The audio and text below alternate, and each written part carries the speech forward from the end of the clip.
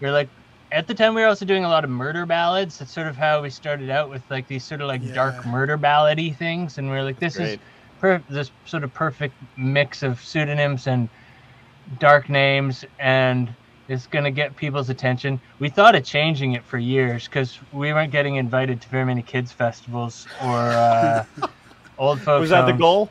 Yeah, that's always the fucking goal. That's your meal ticket. Kids festivals are where the money is, man. Like, we needed to make a buck.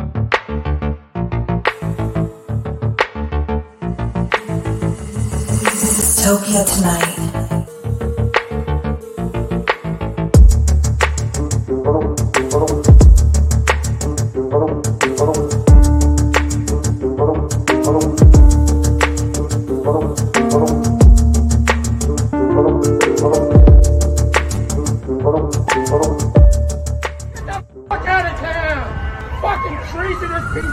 Dystopia tonight.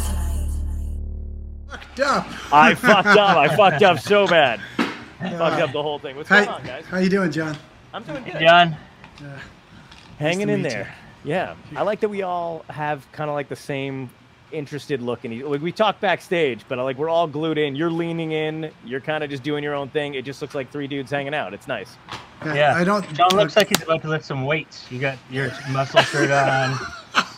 It does look like we just interrupted a workout. I was just shredding. Yeah. Sorry, dudes. Yeah, I was just you caught me shredding. I was just working. You know what's funny is I'm at my buddy's place in Brooklyn. Nice. And he takes me upstairs so that he can work down there.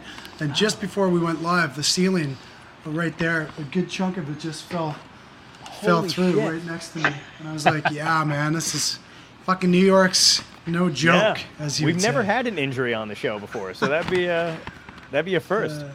Where in Brooklyn are you? Yeah. Where am I? Hey, what's this neighborhood? What's it called?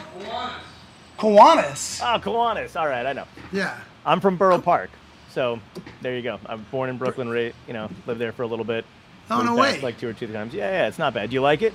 I love it. I've been using the city bike here, biking home at like 2 or 3 in the morning. We've been shredding.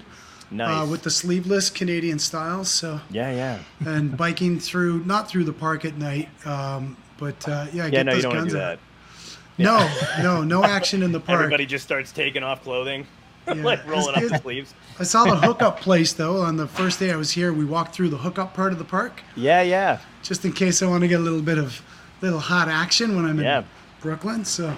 Or if you're like the other people and you just kind of want to watch, there's a lot of those around too.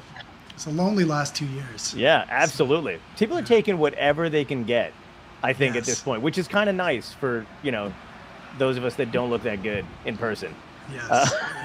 Well, are they taking what? Are they? I went to this bar the other night, and every single person in the bar, right around the corner from here, looked like they were on their very first Tinder date. It was It was like Vibeless Central. Like the whole bar, everyone was like, "Oh, really? Oh, that's lovely." Like you're just watching it. They look like they were on like having interviews with people. Yeah. So.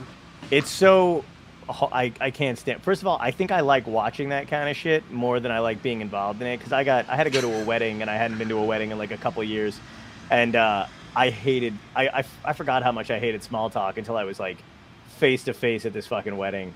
And I just wanted to be like, you guys don't have to talk to me.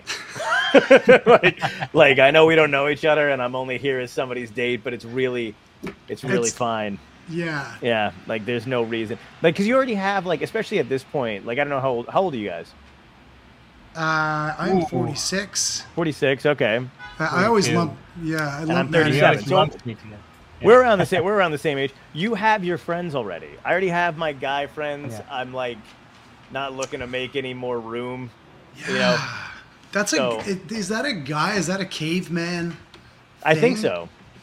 Is it a generational thing? Because I'm not looking to make any new. I live in a town where my best friends are my family, and my kids sometimes they're like, "Dad," you're like, where are your buddies? And I'm like, I don't need any new buddies. Exactly, man. No, I feel the same exact way. Like, I didn't realize it at the time, but like as soon as I turned 30, like I started whittling out, not on purpose either. It just kind of, people were dropping off.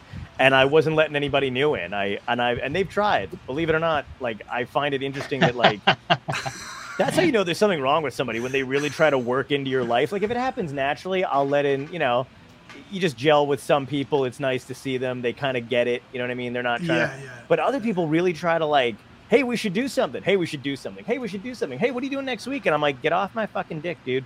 Like, this is not going to work. I don't even know you when I want to break up with you. Holy shit. Not even the, yeah, I mean, I got into fucking yoga. What are you doing next weekend? Yeah, what's, you know what, I was going to see if you wanted to go for lunch, but fuck that asshole. You know what? But you know what I will say, maybe on the flip side, you guys get this. I do like being around more like people in the, this is going to sound so pretentious and douchey, but I feel like I don't mind being around other artists now, like, because there's very little people that are going to understand what we do and what we go through anyway. So it's not like I can go to, like, you know, my friends who are working wherever the fuck they're working, a regular job, and going like, hey, I need some career advice. What do you think? And they're going to be like, fuck you, dude. Yeah. Like, you know what I mean? Like, what do you guys think about this? You can't, like, really complain about being on the road or shit, you know? Well, you're, like, trying to work out the metrics of, like, a minibar consumption from a nice hotel to your friends that don't have that minibar consumption, like, calculator built into. They're like, you fucking douchebag. You can't have that conversation. Yeah, no, not at all. There's so much, and it's funny too. Do you get, like, your friends who are like, how come you don't tell us anything? And I'm like, because you don't want to hear it.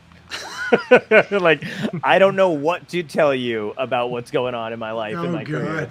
Yeah. Are you like that with your mom, Matt? Like, does she, or like, because you got to be careful with parents. Yeah, you got to screen the information a little bit and filter it a little bit for sure. Even at age 42, you know, like, it's just a fact of life. I'm sure my kids will do it to me.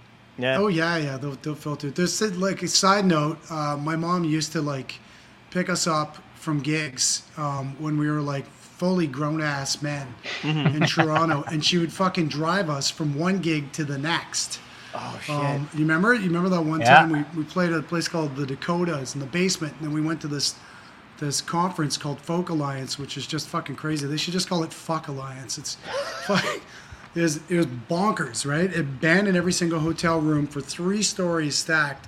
And my mom would bring us, she brought us from one gig on a Friday night and then drove us across town. And then I think we had, like, how many gigs did we have in that hotel? Like, that 6. night.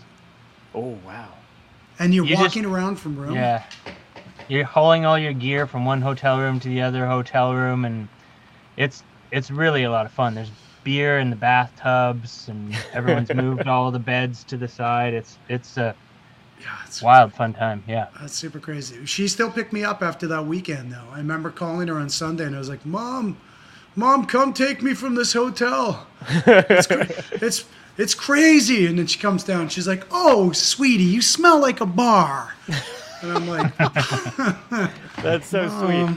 Did you guys have to, like, were your parents supportive of doing this kind of shit, or did you have to convince them when you were doing gigs like that it was all building towards something? Well, you go first. I don't know. My dad was a rock drummer in the 70s, so he kind of knew what it was about, but I think that made him want to be extra sort of, like, he just really cautioned me a whole lot, you know, like, he was like, really, this is cool that you're doing this, but careful, like, it's not the best in many ways. And I think they didn't really, once after high school, I studied music for 7 years, and I think that was sort of enough for them. They're like, okay, he's done for. Like, right. We can't fight this battle anymore. And at that point, they sort of flipped a switch to being really supportive of music career stuff. So yeah, that's great. Yeah. Is your dad like one of those, because since he was in the business, was he like forthcoming with advice, or did he wait for you to come to him?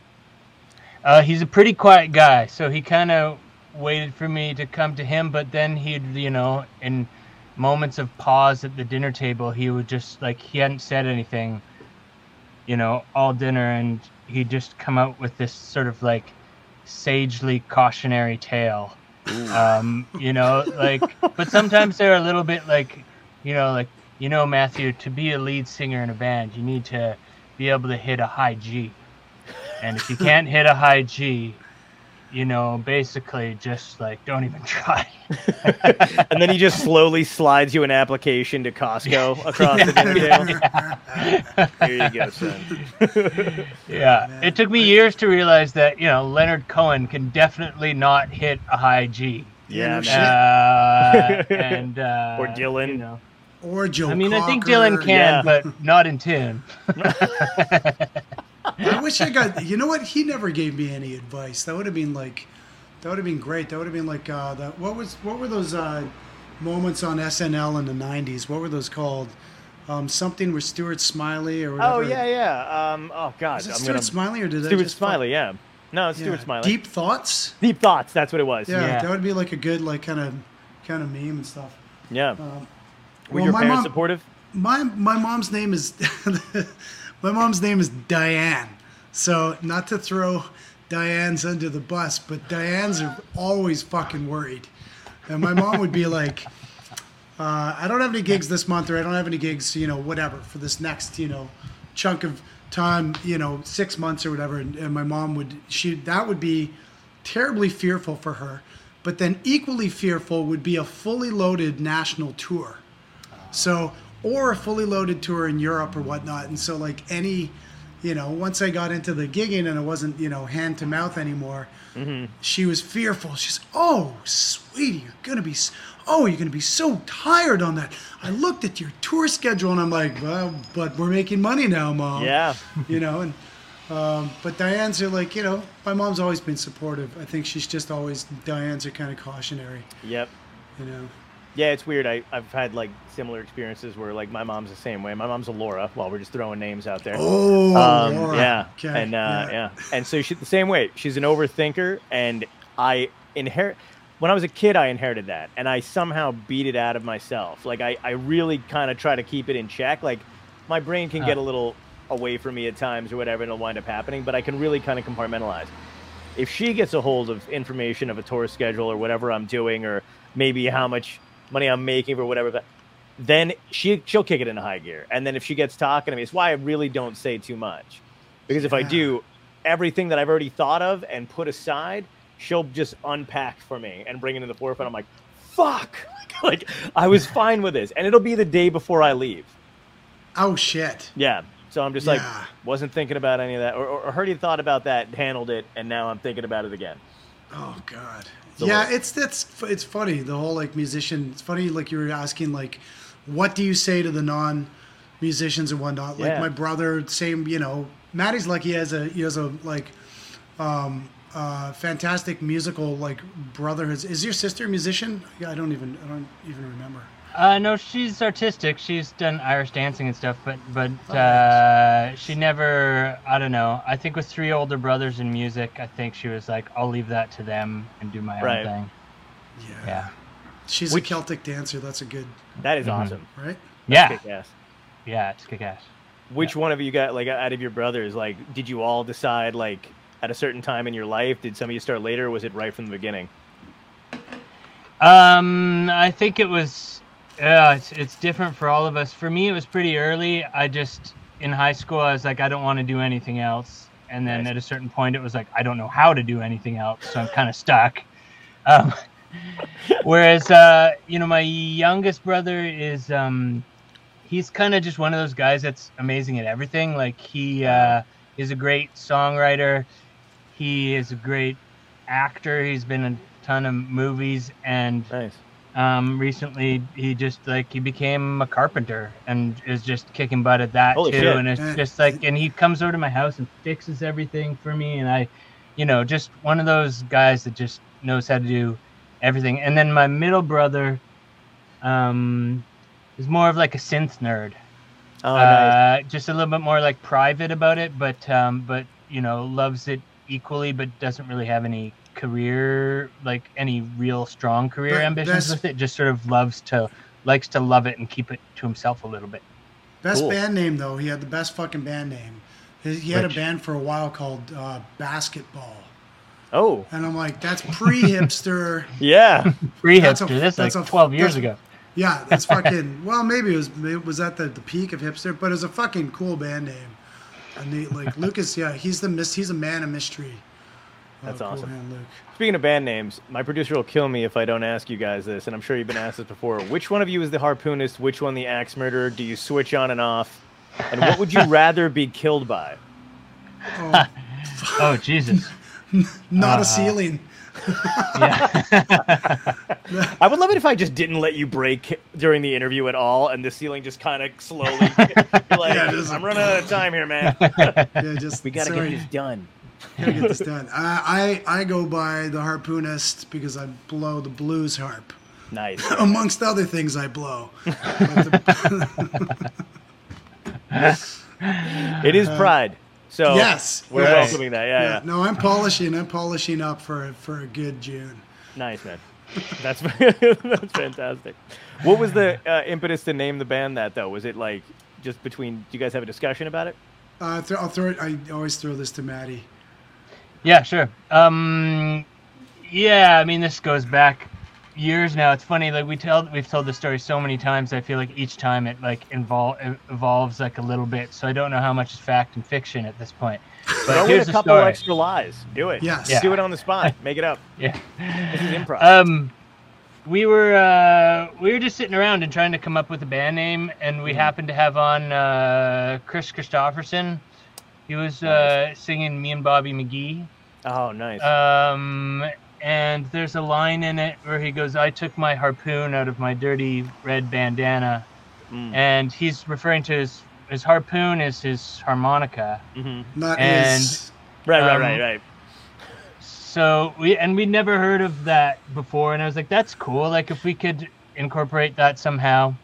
Yeah. And turn that into like your pseudonym, Sean, and because I play the guitar, and the guitar axe is sort of like a slang for guitar. Yeah. We're like, at the time we were also doing a lot of murder ballads. That's sort of how we started out with like these sort of like dark murder ballady things, and we're like, this is this sort of perfect mix of pseudonyms and dark names, and it's gonna get people's attention. We thought of changing it for years because we weren't getting invited to very many kids festivals or old folks. Was that the goal?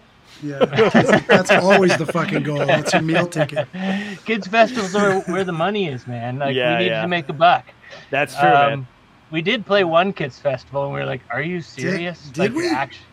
Remember at Hollyburn Country Club, we played that kids festival. That, oh my God. I don't know. There are people in in bouncy castles and playing tennis off in the distance, and that was really fucked up. That was like a really wealthy. You remember that? It was like private tennis club kids summer party with aged men on stage and a bouncy castle. And like that, I think that was one of our first festivals too. That was like the beginning of the end of your live career. You're like, So, I'm like, this is how we're gonna fucking go out. I can see this. You just have PTSD for bouncy castles now. He's like, he can't play if he sees any kind of balloon. Well, Matt doesn't like clowns at all. Yeah. So, oh man. I mean, it's no one's a fence sitter. I had a best friend who he's still one of my closest friends, but he's fucked up over clowns, man. He cannot like handle any kind of clown in a thing, and it's hilarious. It's not hilarious, but it's like I didn't realize like how bad it was. And I always threw a Halloween party every year, and I didn't tell him that somebody was coming as a clown. And holy fucking shit, was that a surprise? That was a good. It's one of the few times I'd wish that because everybody always had their fucking camera out and like videotaping shit. Yeah. I really like this. This dude kid. One of my friends used to just be he's 6-something. And he was always scary as shit. One time he wore a pig mask to one of my Halloween parties. Didn't tell anybody what he was coming as, but like doused it in like red, like what it looked like blood, and just had a bat that he dragged along the floor. And we were like, either if that's not Joe, we're all dead. We were like, who's not here yet? And we were all kind of drunk as it was anyway. But yeah, it was crazy. It was awesome. That's some creepy ass shit. You know what? I just saw a mouse. Man, New York is like Bradford, your place is no joke, man. I just saw a mouse while you were talking, climbing down a pipe right across the way, and I was like, he was on his way to work, I guess. So yeah. Or maybe he was coming to join you lifting weights. Just have 2 cheese rolls. Yeah, he was on like, his head, hey. like 2 Ritz crackers. What's up, bro? We heard you guys are fucking shredding in here. Oh my god, That's fantastic. That's fucking funny. How did you two wind up hooking up, though? It was pre-Tinder. I think it was like Plenty of Fish was the original dot matrix hookup. Yeah, I was looking for a good Christian. So Yeah. Those are hard to find these days. There's a lot of fake ones out there. there's a lot of fake There's ones. a lot of, like, thinking they're Oh, turning the other God. cheek. They're just trying to look away from a school shooting. You know what I mean? Oh god, yeah, Jesus. Yeah, I went Christ. there. That's right. Yeah. That's what we're doing. Yeah, I know. I'm like, you got it. It's your country. I'm not gonna say anything. It's fucking terrifying. Just Don't come put it to- on me. No. Oh yeah. Well, yeah. Well, it's a place in which you are living, abiding. How's that? That's better. Yeah. I'm okay. looking to go. Dude, I would go to Canada in a heartbeat if you guys would. No one is taking Americans. Believe me when I tell you that, like, all of us looked during COVID. We were like, is any country, anybody, New Zealand? And they were like, we're good. Do you know anyone that moved up? Seriously? I Do do you know know- a couple people that moved to Canada, yeah. Okay. But they had already had, like, because I don't know what it takes, I guess at this point to do it, but they had already kind of had, like, I don't know if it was dual citizenship or whatever it is, where they paid some kind of taxes or something like that there or whatever. Okay. So they could do it kind of freely. And then they were like, yeah, no, we're getting out of here. And I was like, take me with you. See you later. Yeah, and they're gone. Wow. But other countries now, I know, it's kind of weird, man. I actually did look into it.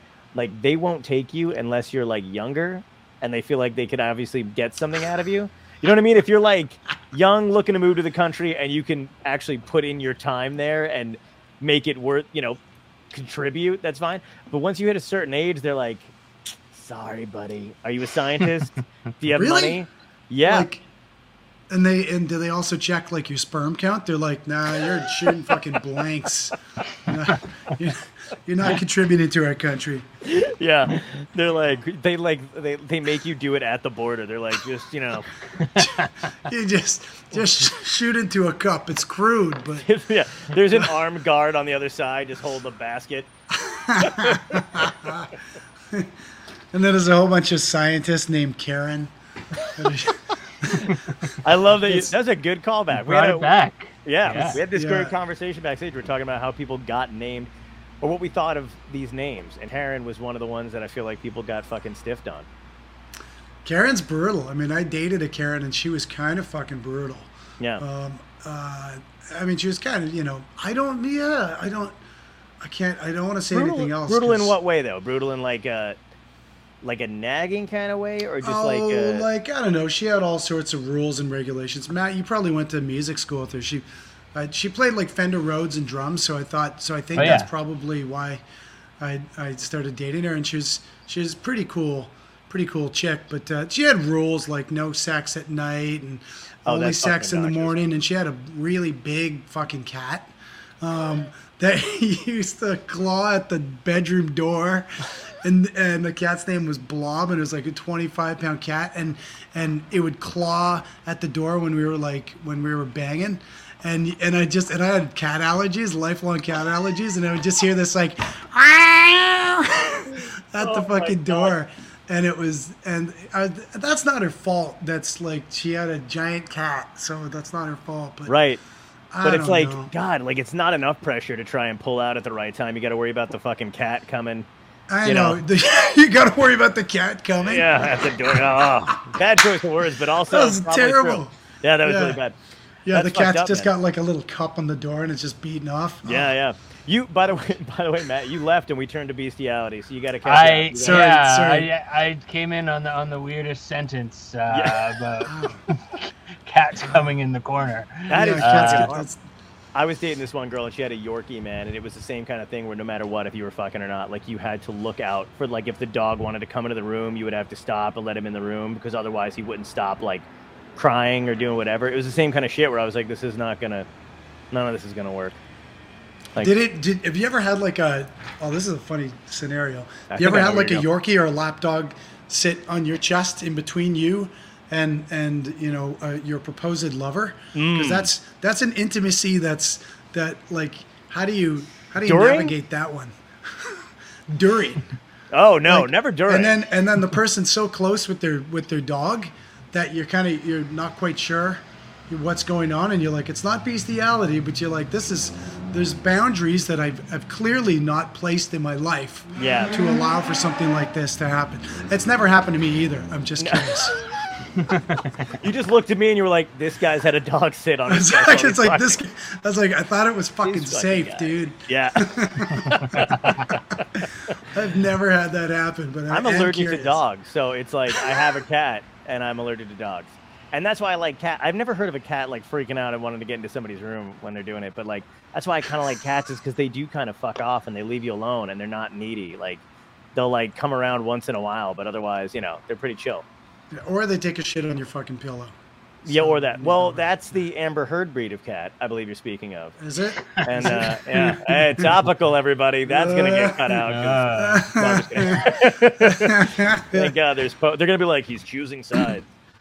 He's choosing sides again. Hey, did you guys see any of this? It looked like Johnny Depp was had time to go step out on stage at Royal Albert Hall. Did you see that? Yeah, that was pretty sweet. Like, do you think that's throwing him a bone? He's just like, fuck. I have a filter on my computer that just like filters out anything Johnny Depp, Amber Heard. I just don't want to hear about it. It's just that's smart. And anytime anyone talks about it, I haven't heard anything that you guys have said in the past 2 minutes. It makes sense. God. That's a really smart move. That is a smart move. It's crazy that it even took up as much time as it. Like I was 100% convinced it was just a distraction from like nuclear war, the alien, whatever. Same thing. Like anytime they bring up alien shit, which obviously we've given up on as a country, like. I love that they're like literally having Pentagon hearings now, and there's literal officials and like Dr. Michikaku's like, we don't know what the fuck this shit is, and everyone's like, could you give us a minute, please? We're trying to work on Amber Heard and Johnny Depp. Yeah, like nobody cares. It's bonkers. I think if there's anything I could say about the States while I'm down here, is that you're like the public or government denial of like aliens and whatnot is like, that's a full-time job to keep that shit. Yeah. And maybe you do need like Johnny Depp and all that other kind of distraction. It does feel a little weird where like, I do feel like, I mean, obviously there was always a distance between like super rich people and like the rest of us.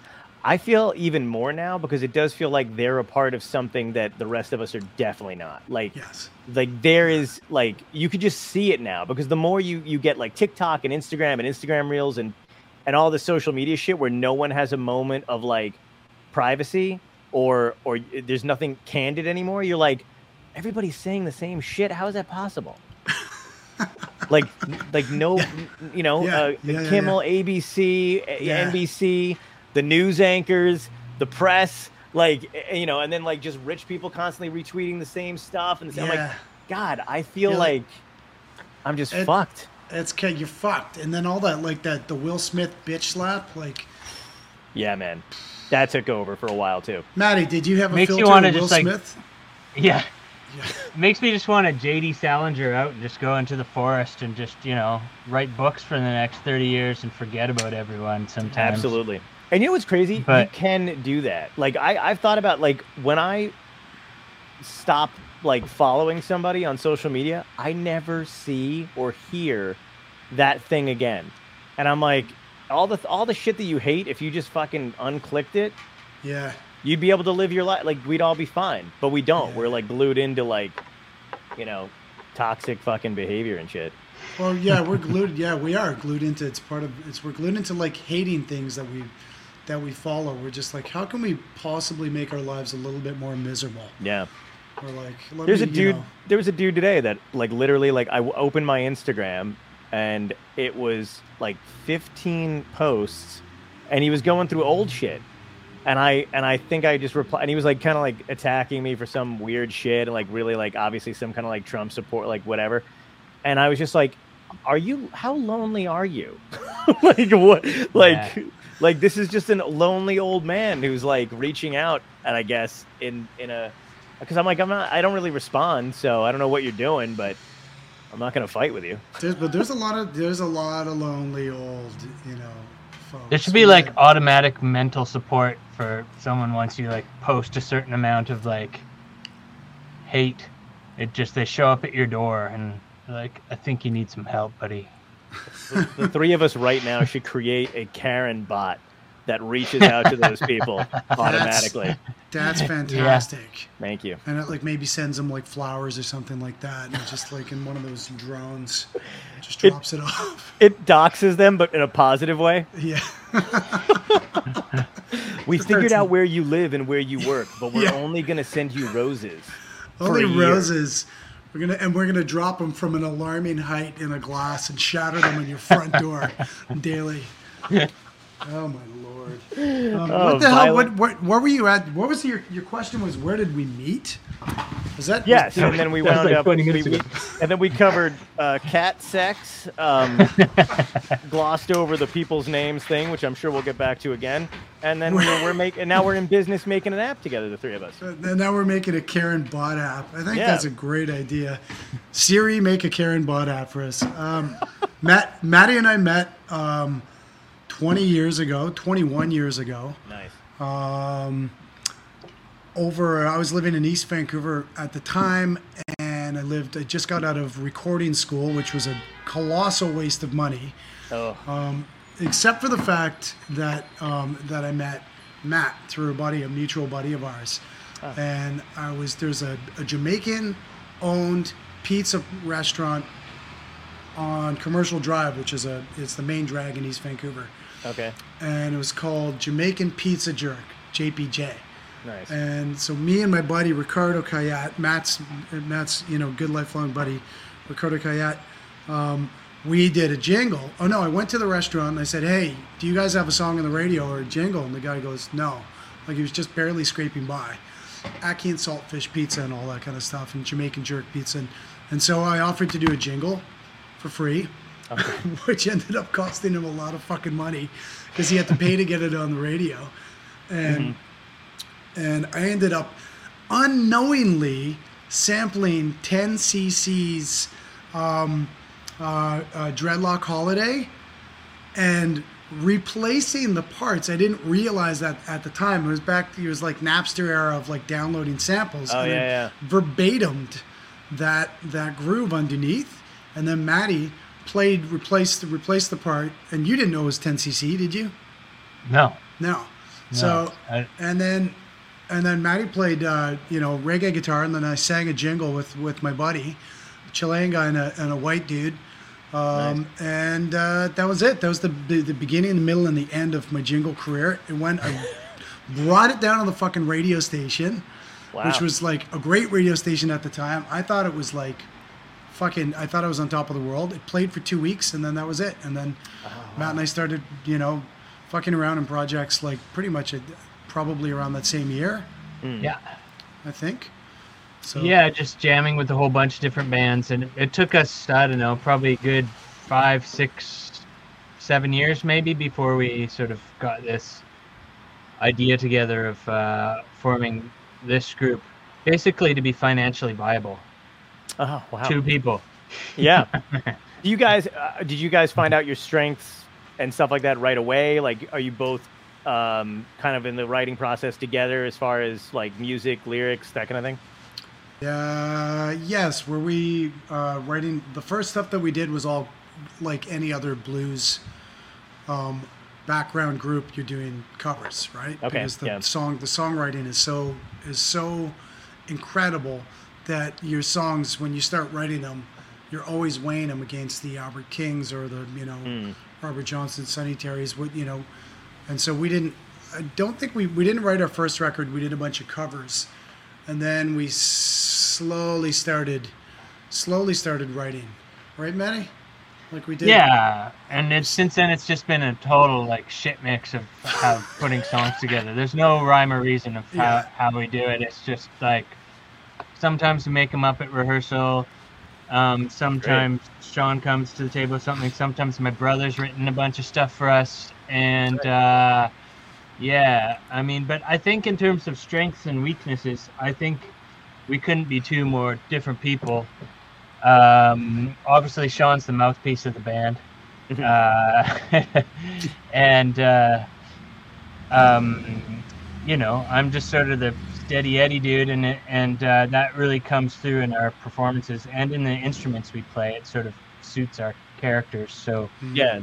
You guys work well together, and I've seen. I think did you guys ever do the Long Beach Folk Rock Festival in California? No, I wish we had. That sounds fun. I will. Yeah, I can hook you up. But I know I saw you guys somewhere, but I remember you just looked great together. I don't know. We were the only two Mormons that were on tour with Tanarowin. Holy shit. We were we might have, maybe that's where you saw us, because we were the only two white guys. Mormons. following probably one of the blackest African bands you could ever follow. you maybe saw us as those two dudes. God. That's fantastic. Yeah, no, that's a fact. What about your influences individually, though? Like, where do you guys like? Because I mean, your family's pretty musical and stuff like that too. But like, was there like one particular band or somebody that you saw when you were younger where you were like, that's kind of what I want to be. That's what I want to do. Big Sugar. There's a guy. Yeah. One like really common. The thing that comes to mind, and both Matt and I are friends with Gordie Johnson. He lives in Austin and has a bunch of bands down there. And this guy managed to, in the 90s, he blended. First guy to get a fucking Hugo Boss sponsorship. Wow. And smoke cigars and look cool on stage. First guy to probably make a living, like playing blues. And he merged Jamaican music with blues music in a way that changed blues and whatnot for the rest of Canada eventually. So that's one. Shit. And you got to meet him, you said? Yeah. Nice. Like many times. We're both still meeting him. Wow. To this day. So What about you, Matt? That sounds weird. Yeah. We're still meeting. You were just explaining that is one of the guys that is in your circle. You get to have, Yeah, he's in the circle. Yeah. So there's exceptions. Yeah, right. What were you saying, Matt? Yeah, I mean, that's the common ground, like I mean, one of my huge influences still, and always has been, sort of Led Zeppelin. It's one of the ones I just always come back to. Nice. And there's like a quote from John Paul Jones, and he's like, I've always maintained that, these different members brought these different styles into the band. Like he was into jazz and more progressive classical music. And I think that's the case with Sean and I. He's, I think we attempted to sort of like not school each other in terms of like you're gonna get schooled, but like I learned a lot from Sean in terms of of soul music and like older R&B and stuff like that I hadn't listened to very much, that he was really into, and definitely like dub and reggae. I was not well versed in at all. So we sort of brought these different things to the table. I mean, I'm really into, I do a lot of film music, so I'm into classical music and orchestral stuff and things like that. So I sort of bring a whole other set of things. Yeah, that's not just a background, not a green screen. Oh, yeah. That would make a really sweet green screen, though. You just use it for job interviews. You're like, hey guys, you just caught me fresh off a score. Yeah, and they're like, this is just a Wendy's, sir. You don't need to. Yeah. We don't care what you can play. That's awesome. Mine's just the backdrop so I can get jobs at hardware stores. You're like, you see these shelves? I put all those up myself with these guns. That's pretty great, man. So do you guys how are you during the pandemic and stuff like that? Because I know now you're going back out a little bit more and you're getting to do some shit, but like, did you do a lot of did you get involved in the streaming stuff early on in the beginning? Did you try to? I was just like, no streaming. I just Smart. I just didn't want to have anything to do with it. We're a very lively live band, and I felt like it wouldn't fly, and I didn't want to go down that road. I wanted to create a live scenario that we were proud of, which like I'm gonna try and point to the album that's Yeah. plug for our album, and represent it properly. Which you don't know what it's gonna sound like, and on the other end of someone's computer, and you don't get the same vibe. And to me, I was like, it's a different beast. I didn't want to try it. I know Sean did too, with mixed sort of opinions on it. I don't know, Sean. I did because I launched. I picked the pandemic to launch like my solo career, which is highly recommendable to anybody, and it's really great. It's a hot one for CD sales. So, but I had a record, like a project called Satellite and the Harpoonist, and still do. That's why I'm in Brooklyn, and I ended up streaming for radio stations in like one on Martha's Vineyard and Woodstock and the Hamptons, and like I took all the dick I could get, radio, so to speak, and everything in between. But so I did streams, and you didn't like. Sometimes I felt completely like everybody else, completely empty, and you could actually really feel your soul siphoning out into the zeros and ones if it doesn't go, and you feel it come out when you're on like Facebook. If you ever streamed on Facebook, that's a good soul suck. Yes, absolutely. It is a real feeling. Especially when you see that people watched, but they didn't interact at all. They were like, you're like, oh, that fucking nobody gave a shit. Oh, yeah. Or they were like, they viewed it and then pieced out. Oh, God. I did stuff like radio stations, and all of them were great, and thank you very much for having me. I very much appreciate all the opportunities. But sometimes it would, it'd be like 10 people. Yeah, of course. And like, in between songs, you're kind of crying. You come back and you're like, hey, thanks for being here, Chuck. Yeah. Joanne, Karen. Yep. It was a coin toss. Like even when you did when I did a few of the stand-up Zoom things, and I avoided them same way you did, Matt. Like in the beginning, I was like, I'm not fucking doing it. I'll do anything else. I'll write for a magazine. Like I wrote like a couple different things, and then like tried to do other shit, and then started this eventually. But like, for the most part, I was doing a couple Zooms here and there, and like one went really well, and I was like, I don't know what everyone's bitching about. And then I literally had one where like half the people in the audience were like old as fuck, and they were just like sleeping or like leaning back, unresponsive. And I was like, I'm just gonna stop my set. I think that guy died. I don't know if anyone wants to call him 911, but I've seen more than a couple flies over there. So, I had one guy during I did this benefit thing, and the guy who donated the most got to have his favorite comics, like got to pick who he wanted to come and do this Zoom thing. And I literally thought it was going to be just shooting the shit with a bunch of my other comedian friends or whatever. And then they were like, no, you have to do like 10 minutes. And I was like, fuck. And then, but then I noticed the guy who even won, it was like him and his wife, and they were on the couch, and she was watching us, and he was facing a complete opposite direction and watching like a sporting event. Because I was like, there's no reason to do a wave during a joke. So like he was just like, yes! Like, like just flipping out in the background. And I was like, this is hilarious. This is beautiful. God. Yeah. That's a distractor. Yeah, absolutely. Oh, I did a catastrophic live stream. I did it with Theo Matt. I played an empty theater, which a lot of people did. They didn't. This is before they started putting cardboard cutouts of people in theaters. Oh yeah. So I played an empty theater in my hometown, and it was the worst vibe gig I'd ever. I think they told us to use the drinking fountain before the show. Like no nothing, right? Wow. And he comes in. He goes, "You have 3 minutes before you're live. Go out on stage." We performed. Bam, bam, bam, bam, bam. And then it was an okay performance, I guess. No, it's terrible.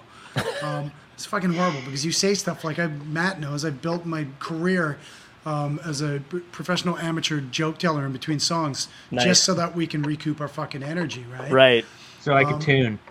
Yeah, so like Matt can tune, or breaks a string, or he needs to fix his pedals.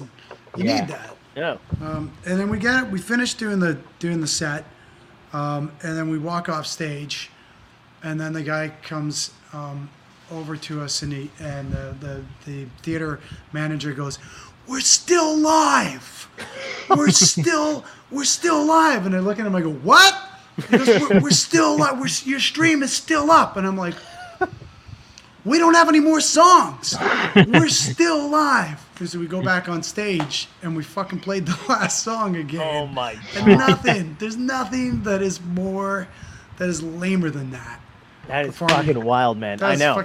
That is lame, man. Yeah. And that was not fun. No, not at all. And then I got a reputation in my hometown for being a fucking dickhead because I didn't enjoy it. So that was the last stream that I did. Well, the worst is when you're in your hometown. That's a fucking killer because it's like I got to see these people at the fucking deli and all that other shit. Oh god! And then you're at the pub and someone's like, "Yeah, I heard about you." Yeah. And you're like, "Sorry, I didn't meet your expectations during a fucking pandemic that's wiped out my finances." Yeah, sorry about that. Yeah. I know. Try to do a little soft shoe in between my fucking set to no one. But Matt was like right out of the gates, the beginning of the pandemic. Matt's like, not a chance. Yeah, smart. Like, not a chance. Which is like, yeah. What did you do to stay sane, though? Who, me? No, Matt. Like, what did you do to stay sane? Like, did you...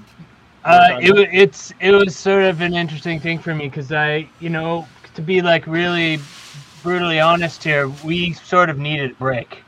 Oh, okay. We still do. And I was sort of shifting into doing more film composition stuff, and there's a few months there where just like everything was shut down. No one knew what was going on. But then the film industry bounced back, like 2 years quicker than the live music industry had. So, and they were making up for lost time right off the bat there. So it just like it was just pedal to the metal in terms of. And I'm not sure if I would say it kept me sane. It kept me overly busy and overly stressed, whilst not being able to see any family or friends. Right. But I was working, and that's grateful good for that. So yeah. Absolutely. When did you decide you wanted to do film stuff? When I heard the soundtrack for Batman when I was about 17 years old. Nice. Danny Elfman. Yeah. Danny Elfman. Fucking awesome. That was the only acceptable Elfman. I'm so tired of Elfman. We don't have to spend the rest of the hour talking about him. I mean, Edward Scissorhands is pretty sweet. Man, and he's a quirky dude. He's a really interesting guy. Get him on your show if you can. He is like really, really like I'll give it a shot. Awesome, funny guy. Yeah. That I was just inspired by big orchestral arrangements. Even in rock music, I was like really into just big stuff when I was that age, and I sort of refined my taste a bit. But yeah, that's what got me into it, and just doing student films and stuff like that for the past, not for the past 25 years, but that's how I started doing student films. Yeah, that's awesome. You guys are you seem pretty gregarious, like outgoing. How are you with meeting like your idols or people that you admire, like another band that you're open for? Are you awkward? Are you cool with it?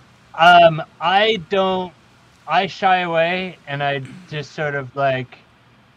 I'm still mad at you for fucking Taj Mahal. Oh, what I'm mad at Matt for 10 years ago. I mean, I think one of the funniest ones is Daniel Lanois, who's just such an amazing inspiration for both of us musically speaking. And we have a couple of Daniel Lanois stories. I don't know if you want to tell the second one. I don't know if we were backstage at the Juno Awards, and he had just performed this sort of wacky ambient thing that I thought was really awesome. And I just sort of went up to him backstage and was like pretty nervous, and was like, that was super cool, and like, how do you do that, and what were you exactly like, what like trying to get into the technical aspect with him. And like he was like, I said something like, I was using these old Shure FET transformers, and got into this technical thing that just went so over my head that I just like was just like, okay, and then just walked away. But that's nothing compared to Sean's story. but I don't know if he's gonna. Is this the Taj Mahal story? No, well, Taj Mahal was like, that's when I realized, because Taj Mahal was our first real festival. It's on a floating stage on a lake in the mountains in the Kootenays in southeastern British Columbia. Wow. A place called Kaslo Fest, or Kaslo Jazz Fest, and no cell phone, like fucking awesome town, amazing town. And we opened up for Taj Mahal for $800, and they were like, I was like, it doesn't quite seem like enough. And he goes, and the guy goes, here's the deal, you're gonna take this gig because it's Taj Mahal. But I that's when I recognized that Matt was shy, because I wanted to go up and meet Taj Mahal after the gig, and Matt was like, well, I don't know, man. And so I never met Taj then. But Sorry. I know. It's still not even like a month goes by where someone's like, have you met Taj Mahal? And I'm like, no, and let me tell you a long story. Matt, you're gonna have to get Sean a cameo from Taj Mahal. Just spend the $500, get him to send him one. Does he do that? Hey, this Taj Mahal, I heard that you were kind of down on some luck, Sean. But that was like, I don't know. You know what he said though? We went and we played the festival the following year, and we didn't know anything about Taj Mahal other than that he had a great show. And we went back there, and the promoter said, Taj Mahal said two things to me last year. You remember this, Matt? When we were going to settle up our merch, he goes, one thing, don't ever get a chain restaurant in this town, and two, make sure you hire those guys back that open up for me, because they're the real deal. Wow. That's fantastic. That was a long time ago. We should have that on our CD. That's amazing. Yeah. Taj Mahal says no chain restaurants, and we're the real deal. It's gonna be the title of this episode. Don't worry about it. I got it covered. Yeah, let's work that out. But yeah, Daniel Lanois, good Lord, I don't even know where to start. At the Juno Awards, which are the Canadian Juno Awards. I like to say they're like the Grammys, but they're like the Junos. Yeah. When we got off stage, we played for the non-televised. That's where they put all the bands. All our working bands do the non-televised Junos award show. Probably the same with the Grammys. Right. And then all the ones that are working and touring, and all the super pop stars do the next night. And we got off stage, and as we were walking down the stairs, I heard him say to the guy that was leading our band, he went, "That's a little tired, isn't it?" Wow. Of the tune that we did, and then that kind of stuck with me. I'd be like, do you remember when he said that? Like, he's like, yeah. I mean, I think we need to verify that quote with him one day, because you know, like, who knows? Who knows what you're... Why would you do that? And also, I would be the same way. Like, that would play in my head. Like, did that just really fucking happen? Shit! And we did a Karina. We did Karina, which Taj Mahal, which was like his tune. Yeah. Wow. That was like an idiot savant moment there. But yeah, and then I don't know. I went to Daniel Lanois' birthday by accident. I went to his birthday. I crashed his birthday. There was no invitation for me, and I hung out with him. And he had like, I think he's an incredible guy, incredibly exotic and brilliant. And he's had, his mark in music and art is just like, it's permanent. Yeah. Whether you respect. It's just an incredible respect for him. But I was thrown off by the fact that he had a dude that looked exactly like him in the 80s. That was he was like a 30-year younger Daniel Lanois with a ponytail that sat and rolled joints for him the whole night. Holy shit. Yeah, and That's specific. And that was specific. And I sat there and I would like, no matter how much Red Stripe and whiskey I had, I was like, I kept looking over. I'm like, this is really weird. And then at the, I could go on forever about that. All I know is that he's a man of mystery. I'll leave it at that. That's incredible, man. That's a great story. And then you're like, now I'm like in my head, I'm like, is he rich enough to have himself cloned at that age specifically? And he's like, and you will just roll joints.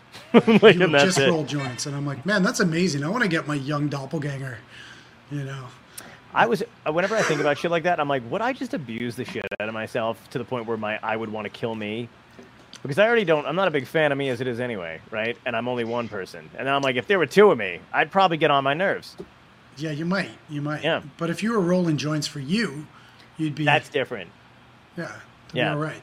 That's a good way Isn't to that get sort of like good having bracelets. kids? Isn't it sort of like getting kids Ooh. to roll you joints when they're like in their 20s? I guess so. That's going to be Leo, my youngest son. He's rolling him as we speak. Yeah, I guess so. You just hear in the background, "Daddy, I'm tired." This is actually a joint rolling factory here. You turn it around, it's like one of those old Warner Brothers cartoons with got like 19 children just doing all this shit. Like, holy crap. Pressing albums. That could be what's wild. happening. So now you guys you're doing your own, you're both doing your own things individually right now? Yes. Yeah, And and together, both. And and together. How do you manage that though? Like what's the schedule like? Like are you guys Jesus going back Christ. out on the road? We fucking don't. You got us on a hot day. How do we manage it? Fucking painfully. Yeah, I don't know. I mean, we're doing like this summer. We're doing like maybe 5 or 6 festivals, I think. Nice. And we're kind of doing less these years than in previous years. Okay. Just to make room to make things like probably more enjoyable. Gotcha. Right? We're not. The T-shirt factory isn't printing like 24/7 like it once was. Right. So.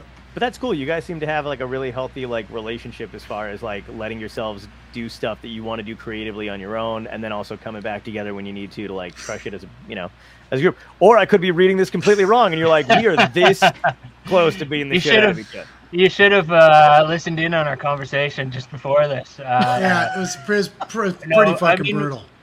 We love each other and we're good friends, but it's like, it's like anything at after 18 years, there's bumps. There's bound to be a lot of bumps along the way and different expectations, and not to make this super serious, but it's just the fact of the matter, and you just got to do your best with it. Yeah, absolutely. No, I mean, and take it where you want, man. It's honesty, you know what I mean? Like that's people need to know that kind of shit too, because it can't all just be like whatever you see on the cover of a record, like yeah, that's where I'm coming from. I'm on the outside, so I don't know. It's only casino gigs at this point. No, I'm not. I was gonna say now you're hitting stand-up territory where you're like, oh, that hit me hard. Casino gigs. Casino gigs. No, it's kids festivals. Yeah. Kids festivals from this point on. Yeah. That was crazy. I always envy. Like, part of me always envies. Like a collaborative, like, because when you're doing comedy, you're just basically alone. You know what I mean? Every now and then you'll go out on the road. Like, I have somebody that I go out on the road with when I can. And we love touring together or whatever, but for the most part, you're this singular entity. And I'll see guys like you or a band or whatever, and it's like, God, what is it like to have each other's back, at least when you're on stage? Something goes wrong, it's literally you guys versus the audience anyway, and you're not by yourself. But then there's always shit that you got to deal with too on that end. That's rough. We had the one show, like, in terms of, I don't know if I had Matt's back but this is a really funny experience and very humbling. We were at a festival in Fredericton. I think it was called the Heritage Jazz Fest. Oh, and we were opening up for Zydeco legend, Buckwheat Zydeco. Yeah. Okay. He had the flu, and he went on at a free park gig during the day before us, and he was fucking Buckwheat Zydeco. Mm-hmm. So he was awesome. Zydeco legend. He was incredible. And then we went on afterwards. Not that there's no headline. It's a free park gig, so park gigs are really funny. Right. Free civic gigs can be like, they keep you in check, right? Keep that ego in check. And we went on, and within like 30 seconds of the first tune, all of the gear just died. The sound system died. Something went off in like one of Matty's pedals or one of his cables, and it was just kick and snare. And it was 2 dudes that looked like these white Muppets just going, and all you can hear is like, hee-hoo, hee-hoo, hee-hoo, thump, thump, thump, thump, thump. And then we were looking at each other, and we we're like, oh my God. But that's, and we had, you got each other's backs. I ran to Buckwheat Zydeco's band, you remember? Oh yeah, they helped us out. That was one for the books. That was one for the books. Thank you, Curtis. Yeah. The other good one is when you got a phone call in between sets that you were going to be having a child. Wow. What was that like? Well, wait a minute. You didn't get my back. You didn't help me unhave that child. I did not. He's on the phone with the doctor. You fucking put that back in until we are done. Oh God, I hope I love. Oh my God, I gotta be careful what I say. Your kids aren't gonna watch this later. It's fine. They might. They're always on. My kid's streaming right now. He doesn't want to interrupt his Twitch schedule. So Yeah. Oh shit! All right. yeah, he's a serious gamer. While But, he's rolling joints. Yeah, while he's rolling joints. That was one for the records. That when the bartender called him between the second and the third set, and he shouts across the bar, you know you're in trouble when someone calls the bar. Yeah. And it was a full packed bar in Banff, Alberta, and we were like rolling like no tomorrow. And that phone call, I mean, it changed the rest of my life. I've got a family now, and Nice, man. but I ended up we ended up playing the best set. Matt looked at me then and he went, I was just like, I did not know because I just met this woman. Okay. Right. And I was just out of a previous relationship that I wasn't fully out of. So it was a very, very interesting junction. Interesting is a pathetic word. It was a very challenging part of my life. And Matt goes, whatever happens, man, do not take your eyes off of me. Like, do not take your eyes off of me. Do not. And so for the rest of the night, we played probably one of the most intense sets of our entire lives. I think we realized new heights in that very set. I think we just realized just how much we could actually exert. Yes. Yes. Yeah. And flash forward about 10 hours, obviously we went out drinking. I woke up to Sean in the bathtub, fully clothed, eating a cheeseburger and crying. It's just one of my favorite images ever. Oh, that's true friendship when you can see that and you're like, that's dying with me, but that's fine. Yeah, that's okay. As long as this doesn't get out to the public, then we're Right. good. Oh, we've told this this story isn't- so many times. This isn't live. Yeah. No, that was. Yeah, you don't have to have the good thing is I never got a second call about my second child in a gig. You only need like one of those, eh? Yeah, only one of those. At that point, every gig you go to after that, if you're close to having a kid, you're just ripping the phone out of the wall behind the bar. Is there a harpoonist? You're like. You're like, God damn it! Why does this keep happening? Let's go to Connecticut. This can't happen in Connecticut. That's fucking great. They're like, this is just what he does. It's his thing. It's fine. Let him go. Let him run. Run with it. Oh my God. Well, listen, I don't want to keep you guys any longer, but I got to ask you both individually the 3 questions that I ask every guest on the show. So, whatever one of you wants to go first with each individual question, go for it. First question is, if you can go back in time and talk to your younger self, what piece of advice would you give yourself that would help you today? Oh, you want me to? One of you, either one of you first. Learn how to answer questions more quickly off the bat. That's my answer, and I'm sticking to it. Perfect. Love it. That's a good one. Don't ever. Yeah, I would have left my career in television a lot earlier. Okay. I would have gone back. I got into TV really, really quickly because my high school band folded, and I would have gotten out of TV. But you just listen to everyone. If I could go back, I would have not listened to what all of my friends and family in Toronto wanted me to do, was to not move out west. And had I not moved out west, we wouldn't have this band. Wow. All that Good kind point. of stuff. So yeah, don't listen to TV people. Yeah, no, fucking. Which is That is solid advice for everyone. yes. Everyone, career-wise or not. Yeah, no shit. And second question is, what had to end in your life, good or bad, that led you to where you are today?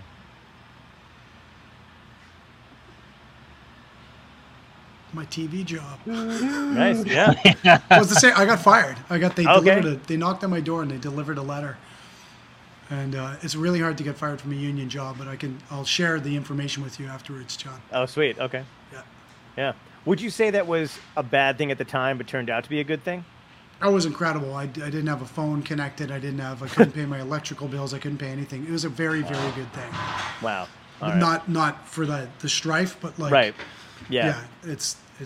The grease hit the whatever that expression is. The grease hit the Yeah. what about you, Matt? Yeah, I don't know. I guess this is a hard one, but I just like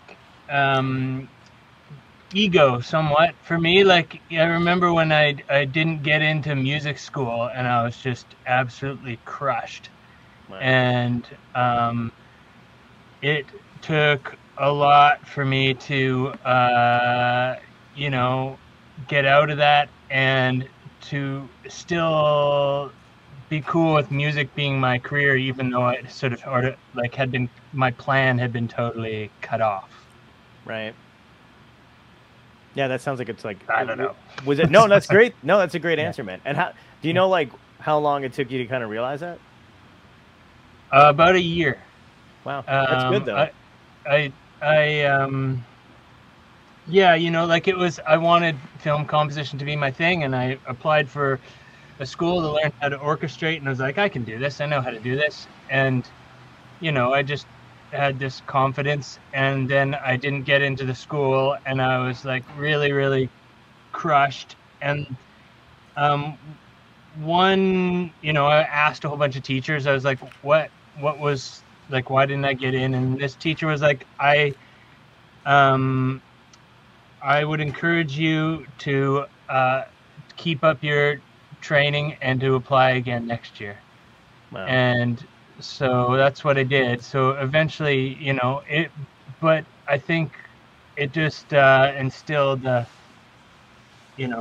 musical humility, which is something that I think is very important. Yeah. I think that's a good piece of advice though for anybody too, like musical humility, but just humility in anything, especially in what we do too, because if you don't have an ego, you don't do what we're doing at all, period. But keeping it in check is like it's way more necessary than people find. I'm not saying I have no ego now. I definitely, there's still some of it sticking around in the back there, but it's, it was a growing thing. Yeah, absolutely, man. Yeah. Awesome. And then so the last question is just goofy as shit because it ties in with the show. If this was a genuine dystopia, which it kind of what we're living in now sometimes kind of is, which is why I named it this. But if there was like aliens or zombies or a comet headed toward the Earth or climate change, whatever it would be in your mind, but it's everybody's last day on Earth, how are you going to go out? What would be your epic death? Remember that scene in Monty Python where they're getting chased by topless women? Yes. I think that. Fantastic. I love that. Oh boy, I can't answer how I really wanted to answer. Oh, do it. Say whatever you want. I'd go back to Lethbridge on a Sunday night, get a bunch of cheap bottles of wine, yeah, and get taken to town by a bunch of big girls.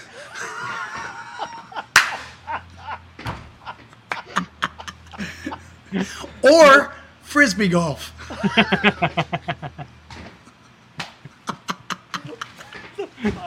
That's so great. Holy shit. Best two answers we've had so far. That's fucking combination. Beautiful. I think frisbee golf to cleanse the palate. I'm thinking of a combination of everything. I'm just picturing Matt getting chased around by some undead topless girls because we're going with zombies for you. Then zombie topless. And then you just getting fucking dominated while you're playing frisbee. That's great. Can't beat that. It was a fucking blast talking to you guys. Thanks, for coming on the show and taking the time out to do it. I appreciate it. Thank you, man. Thanks. Yeah, thank you for having us. Yeah, no problem, man. And I hope I get to see you guys live. I don't know if you're coming out to the. I know you're already on the East Coast, but if you're both coming out or whatever to do some shit, that'd be fun. I'm working out my busking chops with my good friend Bradford here, and I'll be trying to busk in your town soon. So. Nice, man. Busking's fucking great. That's awesome, man. All right, that'll keep me humble. Absolutely. All right, I'll see you guys backstage in a minute. Take care. Okay. Cheers. Thank you. Yeah.